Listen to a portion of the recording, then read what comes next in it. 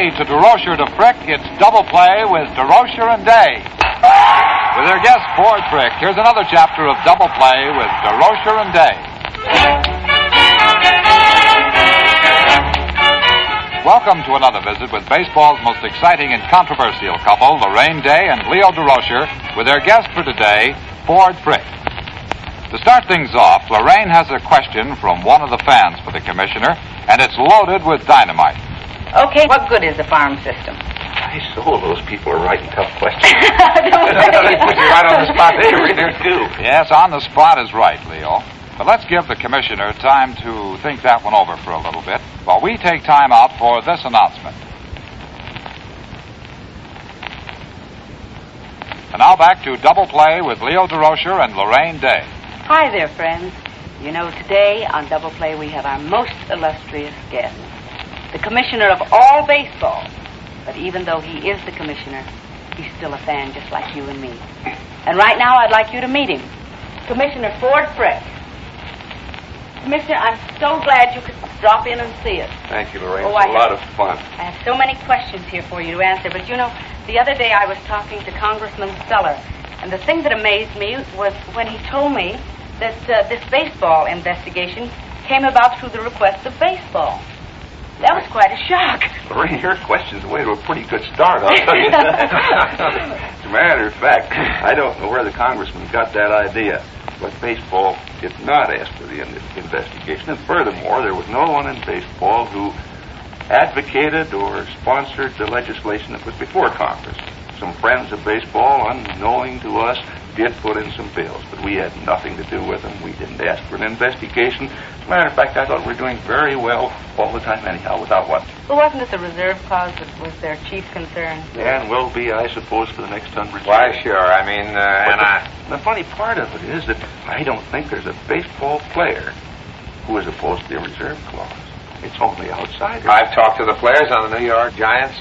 They certainly agree that without the reserve clause that baseball couldn't operate. I mean, to a man on our club. Was this third major league a big thing in the investigation? Well, yes and no. The third major league, the talk of a third major league has been a big thing for some years. And as a matter of fact, I am thoroughly convinced in my mind that there will be a third major league. And I think within the next few years. But you get third major leagues by growing into it. You don't go major league, you grow major league. And the Pacific Coast League or any other league that wants to become major must fulfill certain requirements. They must grow up to it. Just labeling yourself major league doesn't make you so. Just because the city feels it's big enough to handle a major league ball club, that they have the population doesn't make them a major league. Sure, just like in your old days of playing when you used to go up and say, I'm going to hit 300, but that didn't need to It never happened, no. Commissioner, it never happened when I hit 300. Which is a swell idea. Oh, great. I had that idea in mind many a year, but I've never fulfilled it. Well, you were a sports writer, Commissioner, when Leo was playing. When he first started out with the Yankees, weren't you? I think we almost broke in together. That's Maybe right. I preceded him a year or two, but yes, I was around when he broke in. Well, now, why couldn't he hit over 220? Lorraine, the trouble was he swung in the wrong place. You mean his timing was bad? As a matter of fact, now, tried. honestly, he wasn't a bad hitter. Pretty tough when there were some boys on bases. I've seen him get some good bases. Oh, thanks for those kind words, Commissioner. See, that's the first time anyone on this program has said that I could even hit the ball. Well, Commissioner, before I get into these letters that people have asked, I would like to ask you, now that you are commissioner, do you find it easier than when you were president of the National League? Some ways very much easier, Lorraine. No longer am I wakened at 2 o'clock in the morning by umpires complaining about something happened on the ball field. I can go to bed at night and get a night's sleep, and it's marvelous. What do you mean you can go to bed at night? Every time I pick up the paper, you're making a speech here, you're making a speech there. I was saying to Leo, I said, I'll bet you poor Mrs. Frick never sees her husband now that he's Well, as a commissioner. matter of fact, the one thing about speech making, I find that I make such bad speeches. I'm only invited once, so once I get around the circuit, I'm through with all that. Well, now let's get to these letters. Let's take this one first. It says, Dear Lorraine, there's been lots of controversy over whether or not the baseball leagues from top to bottom could stand a realignment. Have you any ideas on this subject? What does he mean, realignment? This is from Jack Sheffield in Detroit, Michigan. Well, I think that's the old story of realigning your leagues, for instance, getting Major League Baseball on the coast and possibly moving some Class A clubs up to be Class AA and eliminating some clubs that are doing very badly. A complete realignment of all your baseball setup. They don't see why Baltimore can't be taken out of the International League and brought into the Major League. They think that the city is big enough to support Major League Baseball, and that's just one of the things. Take one of the Major League teams and put it in Baltimore, or would Baltimore come up with its own team? No, they think that some Major League city that is now in the Major League. That's what I'm saying. Can I get this family argument? Come on. Yes, yes. Break right in here. I mean, you have to, or you never get a word in, because neither one of us will shut up. Well, Leo has the point, and the only difficulty is that to a great many people who don't know a thing about the operation of baseball, it sounds very simple to pick up a club here and put it over in some other town, and that is that. Well, as a matter of fact, if you take Baltimore out of the International League, now you break the International League. Then the International League's got to replace Baltimore, so they go down into another AA or a AAA league, and they take it down. Then that league is wrecked. Then when it replaces somebody, that league is wrecked. It's like throwing a stone in the water with all the ripples going out. It's not so simple as it sounds. But it can be done over a period of time with proper planning and proper thinking. Well, is there anything about being commissioner that isn't so nice that it was when you were president of the National League? Well, it's the most lonesome job in the world. Nobody comes in to see me anymore. I used to go down on the bench or Leo's clubhouse and punch the bag with him, or get on the train with the players, see them here, there, elsewhere, the owners and the people in baseball, and somehow that's disappeared, and I don't like it.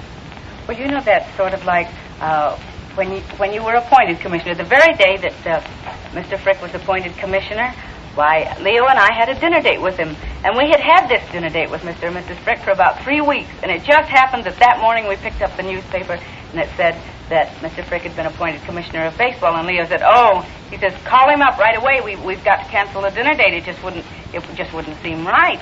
It just wouldn't be right for us to go out with him, because everyone will say that now we're polishing the apple. So I imagine that's what happens with everyone else. All friendships are off. Now you're commissioner. I hope that's not true. Anyhow, it was a good dinner, wasn't it? Oh, it was. We went out. Not only that, and I did an awful lot of talking, if I remember, at that dinner. I tried to get some of the slight stipends back that Mr. Frick had to take from me when he was the president of the National League.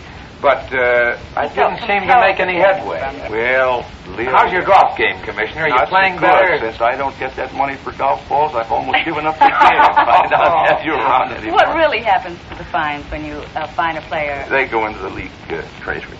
Into the league treasury. And I might say that I have quite a stipend behind my name. There is quite an amount here. You have contributed a great amount. I have contributed. Well, I think that's marvelous. Worthy charity is always worthwhile. Oh, yes, but I've changed now, you know. He's the new Durocher. I'm the new Durocher. I'm not... I've heard about that. Oh, here's a question I'd like you to answer. Would there be any advantage in having the season start at a later date?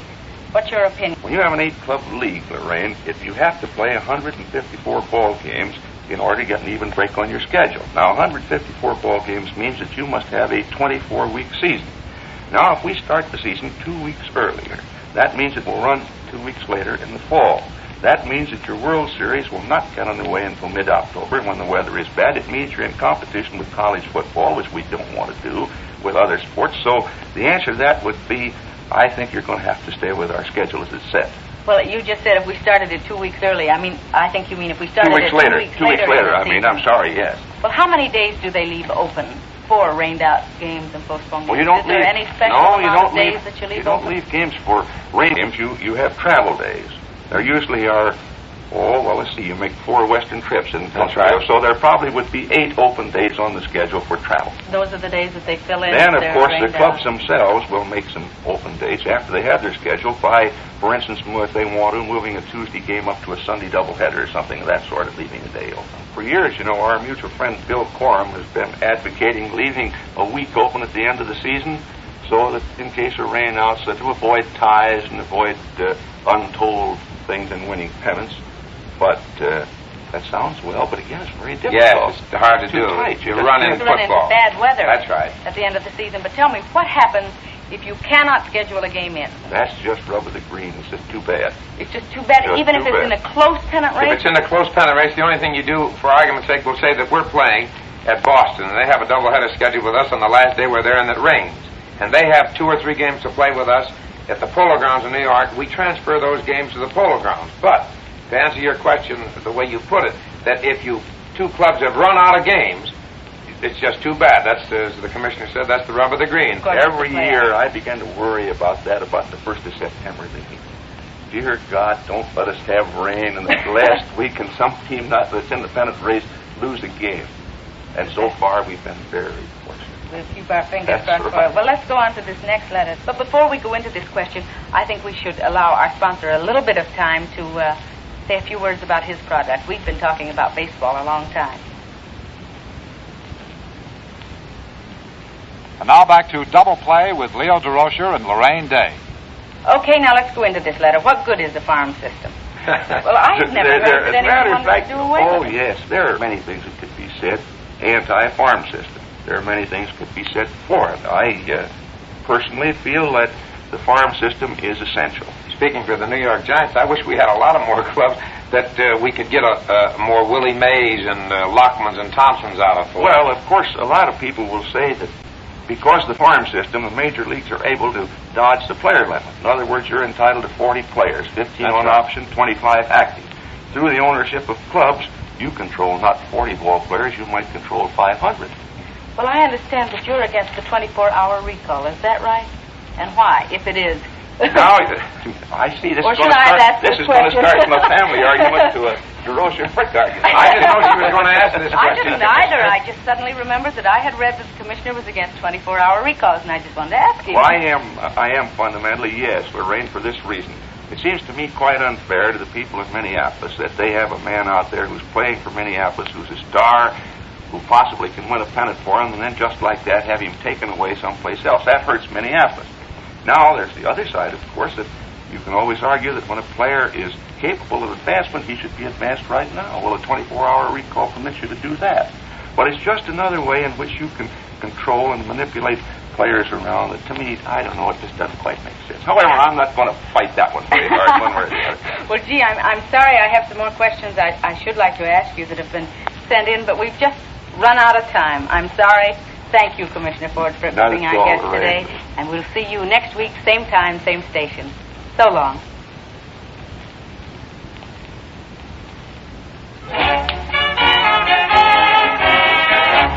You've been listening to another chapter of Double Play with baseball's most exciting couple, Lorraine Day and Leo Durocher. Today, Lorraine and Leo had as their guest Ford Frick.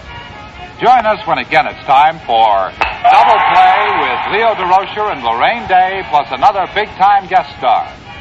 Double Play is produced by Marty Martin, directed by Ted Nealon, and is a Martet production.